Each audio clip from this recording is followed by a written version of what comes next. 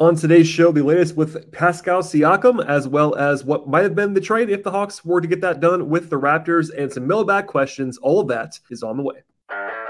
You are Locked On Hawks, your daily Atlanta Hawks podcast. Part of the Locked On Podcast Network. Your team every day.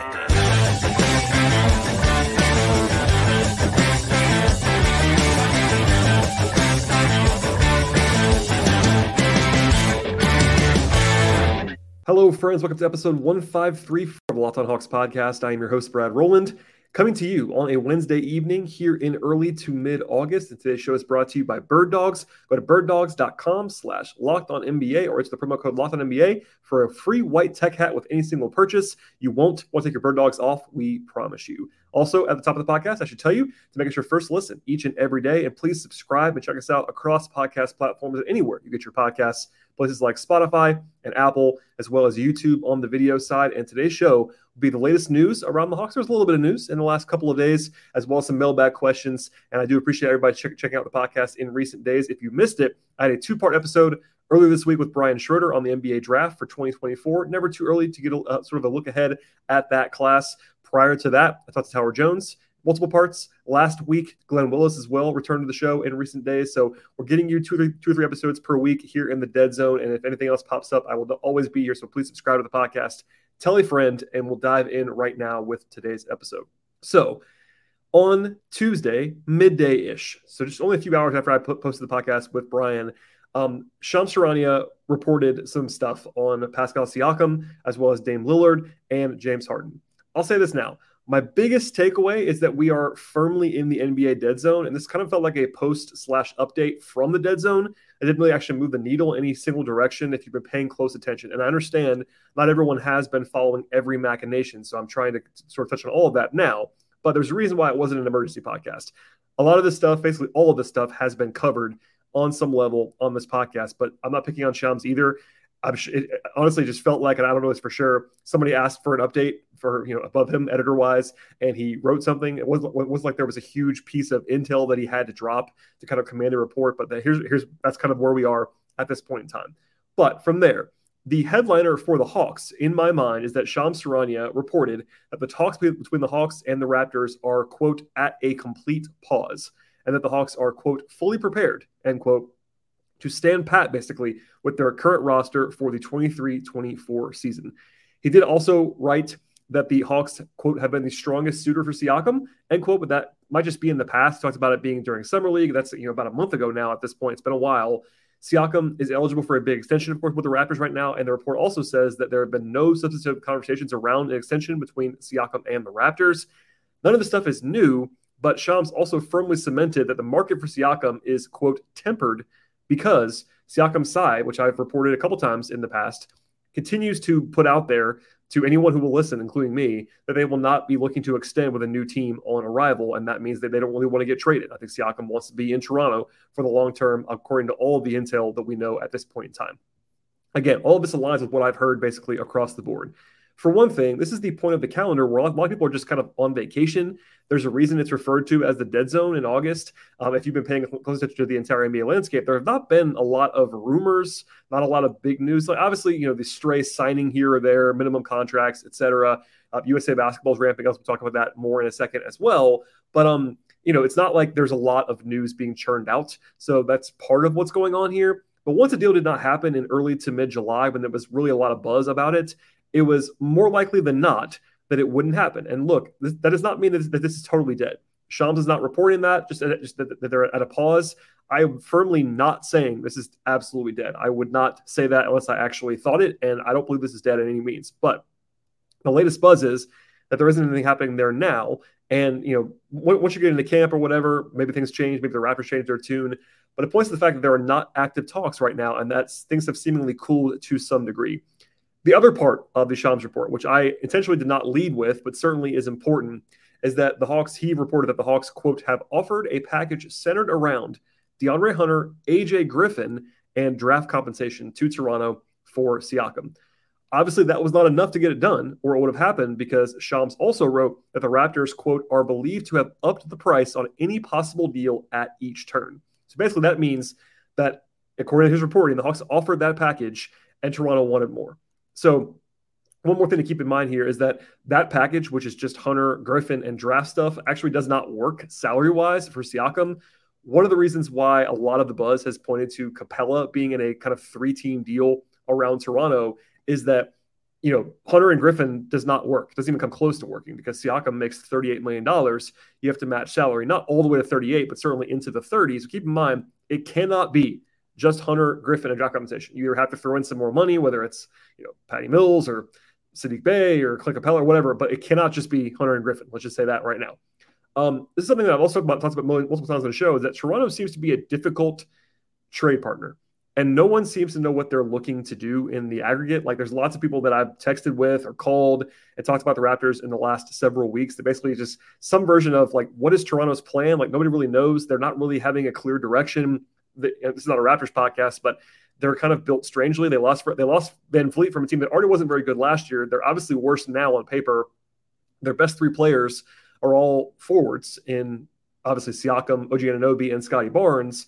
Barnes, not like, in my mind, a guy to kind of build around. He's an interesting piece for sure, but not like a number one guy.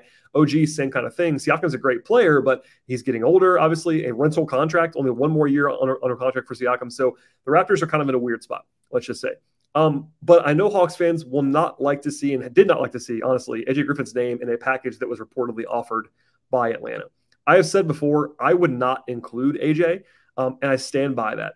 The biggest reason is beyond just AJ being a good prospect, because he obviously is. He's very young. And look, you have to give up a lot. There's something there's sort of a disconnect here. Like, I've got pushback from Raptors fans talking about, like, how I want to get Siakam for nothing. And no, I think that fans in general want to get the guy they want for as little as possible. It's a very natural thing. I am fully aware that you have to trade a lot of compensation to get a star-level player like Siakam. Like, no matter where you think about Siakam, he's a perennial all-star caliber player. He's very good. So the big thing, though, is he's on an expiring contract. You're getting 1 year of control and then unrestricted free agency at the end of that. And again, as I said before, his camp is leaking all over the place that they do not want to be traded and they do not want to sign an extension. So that means if you are the team that's trading for him, you're taking on some real risk that it might be a 1 season and done thing. That does not mean that it definitely would be. I am not saying that Siakam definitely would leave after 1 season, but it is 1 year of control.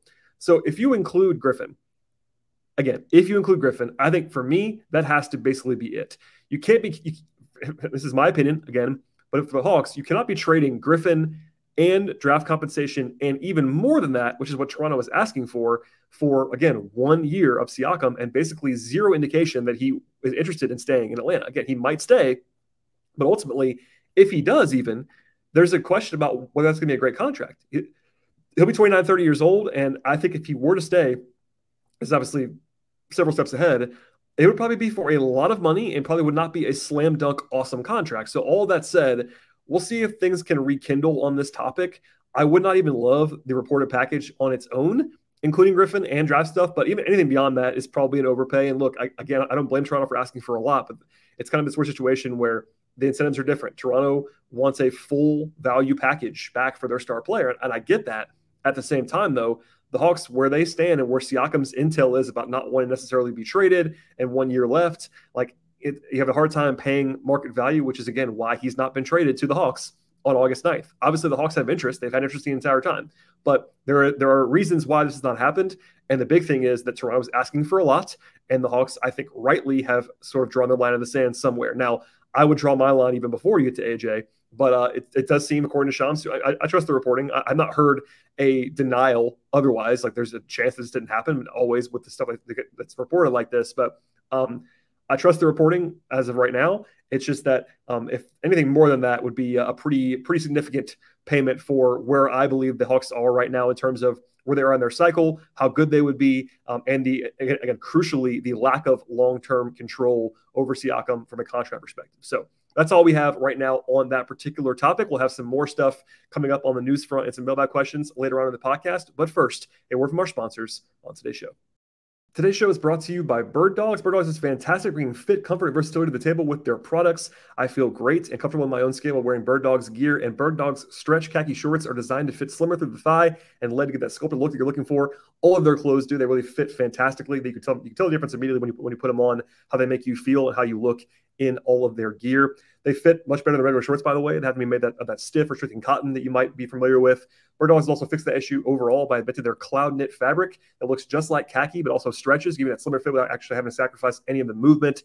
They use anti-sweat wicking fabric to keep you cool and dry all day long. And in the end, Bird Dogs makes all kinds of fantastic products. They have joggers, they have shorts, they have all kinds of stuff. Up and down the website list is a fantastic way to kind of browse and honestly just buy it all. It's fantastic stuff. So you want to check out all of their offerings at birddogs.com/lockedonnba. When you get there, use the promo code LOCKEDONNBA, and when you use that code, they'll throw in a free white tech hat with any purchase. One more time, the place you want to go is birddogs.com/lockedonnba. Okay, some more news/mailbag questions, some stuff that I've just been hearing a lot about and being asked about a lot. One thing actually comes from 3 different people in my life. I will not name them. Asked me about a tweet from Dalton Trigg, who covers the Mavericks very well, does good work out in Dallas. And the tweet shared what an offshore betting site listed as the, quote, opening night starting center odds for the Dallas Mavericks, which might sound a little bit strange, obviously. I'm not going to list the betting site. This is an offshore site, and we use FanDuel for everything on this podcast and the Locked On Podcast Network. But the reason people were sending it to me was because Clint Capella was listed as the -120 favorite, according to this tweet, to start for the Mavericks on opening night. And obviously, Capella is still on the Hawks. So a few things here. Number one, these offshore sites share these kind of odds explicitly so that people share them and they get free publicity and PR from these things. That's not my opinion. That is definitely what happens. It is why they do it. They will even admit that to you. They take very, very low limits on those wagers across the markets. They don't actually mean anything from an odds perspective. Now, I'm not picking on this site in particular. Let me just tell you this, that an offshore site listing odds does not mean they know anything. In fact, people that cover the team know more than these odds makers do on these kind of fringe bets like this. In fact, they're usually wrong. And again, it's PR stuff. Number 3, I do think that if Capella was traded between now and opening night, Dallas is the most likely team. Not the only team, but the most likely team that would actually probably get Capella, both from what I've actually heard and just kind of using logic on the Mavericks. For one, Dallas would be much, much better with Capella on the team. I know they drafted Derek Lively, but that's a long-term play. Lively's not going to be ready to help them at a super high level as a rookie at 19 years old. Capella is really good and would help them. Dallas is also trying to win right now, very obviously, with Luka and Kyrie and Grant Williams just added. They're trying to win now. That's very clear. They're trying to appease Luka. They're trying to win, etc. Capella would help them do that. At the same time, there is not an obvious 2-team deal between Atlanta and Dallas. If there was one, it would have probably already happened. And, they talked around the draft around Josh Green. Dallas said no, understandably so.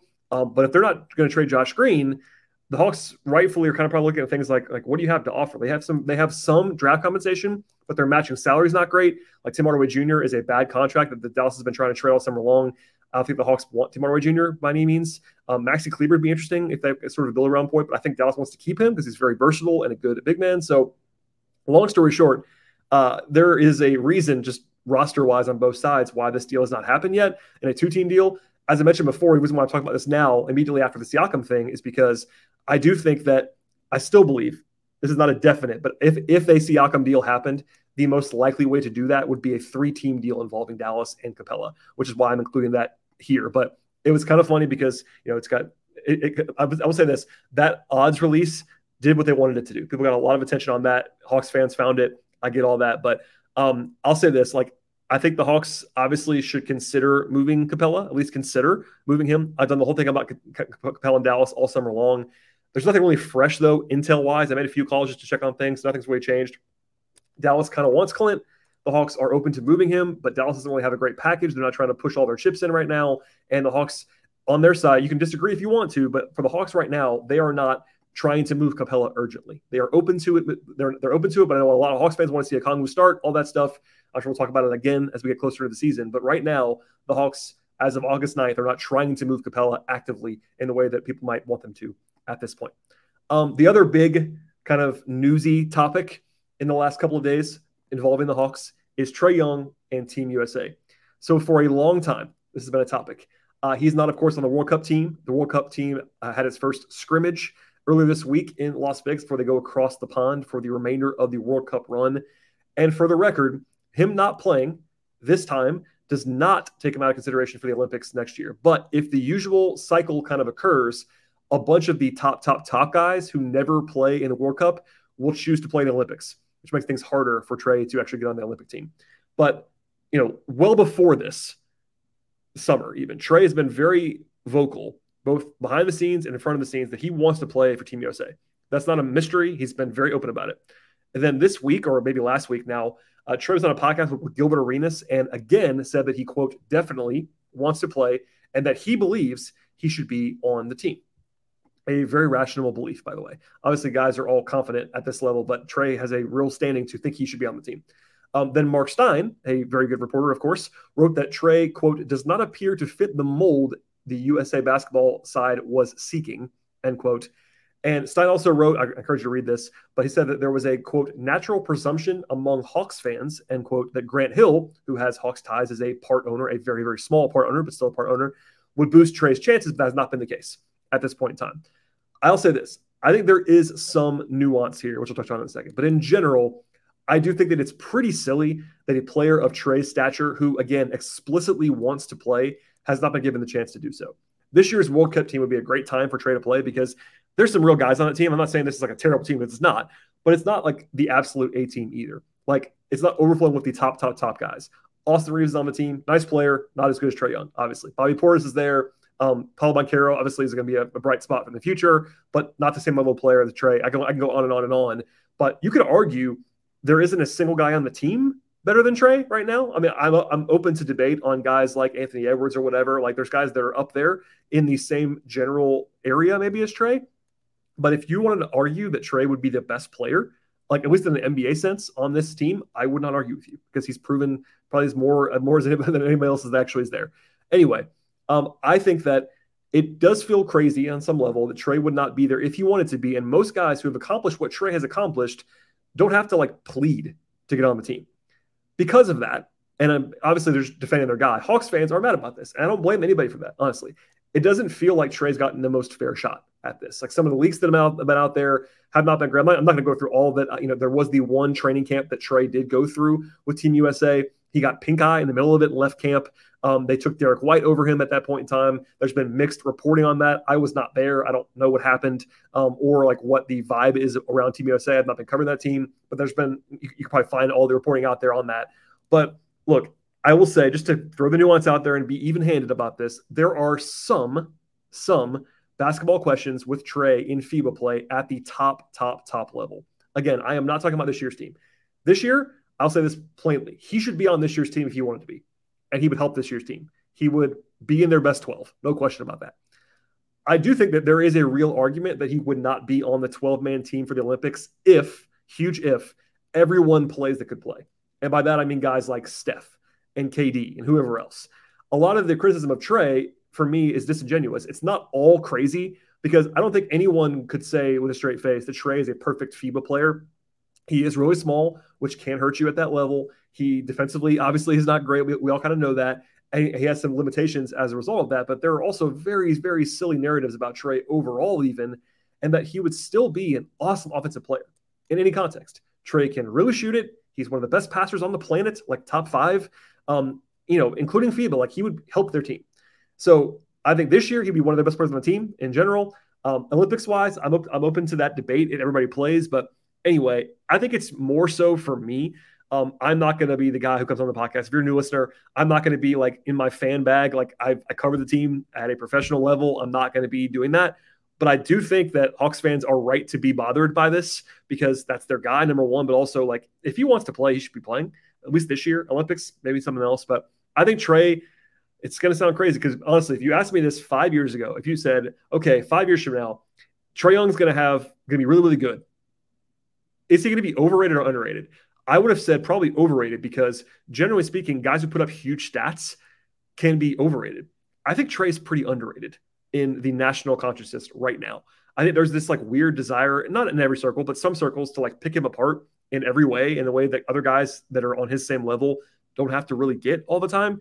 he's not flawless. Like, it can be tough to build around a 6'1" guard who can't really play defense and has limitations. But Trae Young is really good. And for whatever reason, that gets lost sometimes. I don't really know why, if it's, to each their own. But I'll just tell you what I think. I think Trae's really good. He has limitations, but it is what it is. And I think that, again, if he wanted to play this year in particular at FIBA, he should have been there. Olympics, we'll see. And then maybe this will change the course of things with the sort of new coaching staff, Steve Kerr in there. But at this point, Trae's never played with the team. It's a little bit weird because he obviously wants to, and we'll leave it there for now. Okay, one more break here from our sponsor. We'll come back with some mailbag questions from you at the end of the pod. All right, and I've been actually going a little bit longer than I thought, so I might only do one question, maybe two. We'll see how this goes. But a question from Vic, who says, is there any update on extensions for Saddiq Bey and Onyeka Okongwu at this point? The short answer is no. I will still walk through a few things here.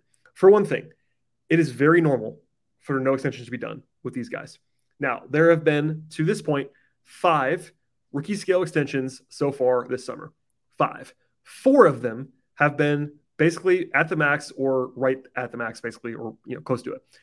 Anthony Edwards, LaMelo Ball, Tyrese Halliburton, and Desmond Bane all signed for huge max level deals. The only guy who has signed a first round rookie extension so far this summer that was not at that level is Isaiah Stewart. He signed $464. That was an interesting timing thing, but we'll come back to that in a second. Essentially, though, this is what happens. The max guys get done fast. If you remember, Trae Young did his deal right away for the Hawks when he was eligible. Trae was on that max level, on that level of where guys like Anthony Edwards are now, and that got done quickly. That's what happens. Luka signed the same year. Every year, the top guys basically always sign on somewhere around July 1. It is what it is. But then usually, the vast majority of guys wait until September, October, etc. The deadline, as a reminder, to get one of these deals done is usually 6 p.m. Eastern, the day before the season actually starts, which I believe is the case again now. So basically, all the way up into early to mid-October is the deadline. Last year, if you remember, DeAndre Hunter signed his extension on the last possible day. And that was not out of the ordinary because deadlines spur action. That's one of those things. The year before, Kevin Huerter signed on the last possible day as well. The majority of deals that get done happen at the very, very, very end for the non-max guys. Again, deadline spur action. That's the case with rookie extensions. It would not be shocking at all if one of these got done before. Like we saw Stewart, these deals do happen. Stewart got done, but no one should be panicking right now. The other thing is that neither Okongwu nor Bey is the easiest position to project on what extension might look like. For instance, Okongwu was the 6th pick of the draft, of course. He's played very well in his career, but the first 2 years of his career, he was kind of banged up, didn't play a ton compared to a lot of guys at his level, has only 28 starts in the NBA. That's not his fault. That's because they have Capella, but he was drafted by a team that just they just went and got Capella, who played really well, etc. Then Okongwu also has a pretty massive cap hold if he gets there because he was drafted so high. And I think for me, he's already proven as a guy who's going to play at a starter level if he's given the opportunity. And his side knows that. Given how young he is and how high he was drafted and how good he is, in my mind, it makes total sense for his side and his agent to ask for a lot of money because, I think he's going to be worth that. On the Hawks side, though, they can, and I'm sure they probably will, argue that Okongwu is not quite as proven as some guys in the same spot because he's been coming off the bench for them. And they want to get a good deal on him as possible. It's not like it's insulting on Okongwu. It's just the reality. I think the Hawks will probably at least try to use Isaiah Stewart as a comparison. And again, that was 464. To be very clear, Okongwu is a better player than Isaiah Stewart. I'm not saying otherwise. And I think he has a lot more upside than Isaiah Stewart. But Stewart's played a lot more. They have kind of similar counting stats. I think if the Hawks will probably at least try to do that, I would be shocked if Okongwu signed a deal even in that range. But the Hawks will at least try, I would guess. On Bey's side, he got traded in the middle of the 3rd season, obviously. As we discussed that at the time, there were rumblings in Detroit that he wanted big money already in an extension. On the positive side for Saddiq, he's been exceptionally durable. He's played at least 70 games in each of his first 3 seasons. He's always out there. He is a really, really good shooter. We saw that last year. He's a very, very helpful offensive player because of the shooting and the fact that he is willing to shoot and fire away, and he's bulky. He can sort of beat mismatches, etc. He's also played almost double the amount of minutes total in his career that Okongwu has played. That's kind of funny, but it's true. On the other hand, there's obviously uncertainty with Bey on whether he's even a starter because of his defense. I think he can obviously start for a lot of teams, but I'm not sure he is definitely a top 100 player in the league kind of guy. It is what it is. It's not to say he's not valuable, because he is, but he doesn't have the same upside that Kongwu has. And he was drafted lower cap hold, and the Hawks just traded for him. But you also have to say, on the more positive side, if you're base camp, guys that have his size, 6'7", and with some bulk, who can really shoot, can really provide value. I think Bay's next deal also will be his absolute prime years, from age 25-ish to 28 or 29-ish. That's probably going to be a good deal, you would imagine, if they overpay. So it would not be a surprise at all to me if both guys did extensions, or one guy did an extension, or neither did an extension, because of all the weirdness and the uncertainty around all of them. Plus, the cap is going up each and every year. Both sides know that, and maybe that kind of spurs some action. There have been rumblings in the past that ownership level got really involved and spurring the Hawks to pay Hunter a year ago. That kind of stuff can be a nice factor too. If Tony Ressler just decides that they're going to do the deal in October for either one of these guys, then they're going to do the deal. Probably it is what it is. I think that there would be a pretty big split on where a Kongwu might land in an extension if he were to do one, because again, its centers are weird. The market there is odd. What I already said about how little he's played overall, but if Bay wants full-on starter money like Hunter got, that's a lot of money for a guy who may not be a starter for you. It is what it is. It's still a valuable player, but we'll see. So that's the long answer. The short answer on whether there's any update is that no, it's been pretty quiet, because we're in this middle period now where it'll be kind of a surprise if it got done in the next month, but we'll see. I think that if I had to guess, we'll kind of just hold the line until early October, and we'll check back at that point in time. Once media day arrives, I am very confident, if no deal is done, that if nobody asks, I will. I'll probably ask both guys what they're hearing. Most guys don't want to talk about it. Hunter kind of downplayed it last year, I remember, a lot. And that's their right to do that, obviously, but it is what it is. And I think that I would not panic either way. I think there is potentially some value to be had on both sides for the Hawks, especially Kongwu, because I think he's going to be making a lot of money down the line. He's going to be very good, I'd imagine, at this point in time. But some nuance there, and the Hawks do have some points to negotiate if they want to negotiate. I have some more stuff. I'll do one more. Because I'm feeling generous. This will be a quick one, though. Question from Hassan, who asked about Kobe Buffkin. Why did the Hawks choose to play him at the 1 in Summer League when he never played that role before and likely won't fill it going forward? And can you explain a little bit more about what you saw from him that made you feel good about him going forward because you're pretty high on him, et cetera? The short answer there is that this is something that teams do a lot. Teams like to push their guys. Some teams, not every team, push their guys in Summer League settings for development. I think the Hawks were very open, both on the record and off the record, about how they kind of knew Kobe wasn't going to be great at the point right away, because as Antonio Lang said into microphones repeatedly that entire week as the Summer League head coach, he never really done that before. And they knew that. So it's more of a development tact. I know that's not going to be satisfying for fans that are just looking to watch guys play well and get excited about, but that was strategic. They wanted to do that. And as far as him not doing that in the future, I think that their plan ideally would be for him to be able to play both spots. I get that they have Trae and DeJounte, so there aren't a lot of point guard minutes, but one injury to Trae or DeJounte, even if it's for 2 or 3 weeks, and suddenly you need someone who can play point guard. Right now, it's Patty Mills or Buffkin. And I'm not saying Buffkin's going to be able to do that right now as a rookie, but I think long-term, I think he's closer to a 2 than a 1. But if he can play the 1 for you in a backup role, there's some increased value to that. Do I think he would have looked better had they signed a run-of-the-mill G League level point guard and had him play next to that guy in Summer League? Yeah, I think Kobe would have been better for that, and fans would probably be higher on him right now than they are. But I think for development, it does make sense for him to play on the ball and go through growing pains. And they acknowledge that. No one was acting like he played great in Summer League and like he was his finished product. Even the team, they were pleased with what they saw from him behind the scenes, leadership-wise, mentality-wise, focus-wise. But they acknowledge he has some ups and downs for sure. It is what it is. I would say the same thing. I kind of feel the same way about him as I did before Summer League. Pros and cons for sure, but he has a long way to go. But as far as the question is why the Hawks actually chose to play him at the 1 in Summer League, I think it's because they wanted to push him. There are examples of that. I can probably name other ones from other teams or whatever, but that is the reason why. You don't have to agree with it, and I totally get that. And I think, again, he would have looked better if he had played basically just the 2 in Summer League, but that's not what Summer League is for, even though it's on TV. People get excited about all that stuff. Okay, that's it for today's podcast. I do appreciate everyone listening to the show. As always, I have some more mailbag stuff to get through later on in August. The schedule should be coming out in the next couple of weeks. We have not heard just yet on the exact timing.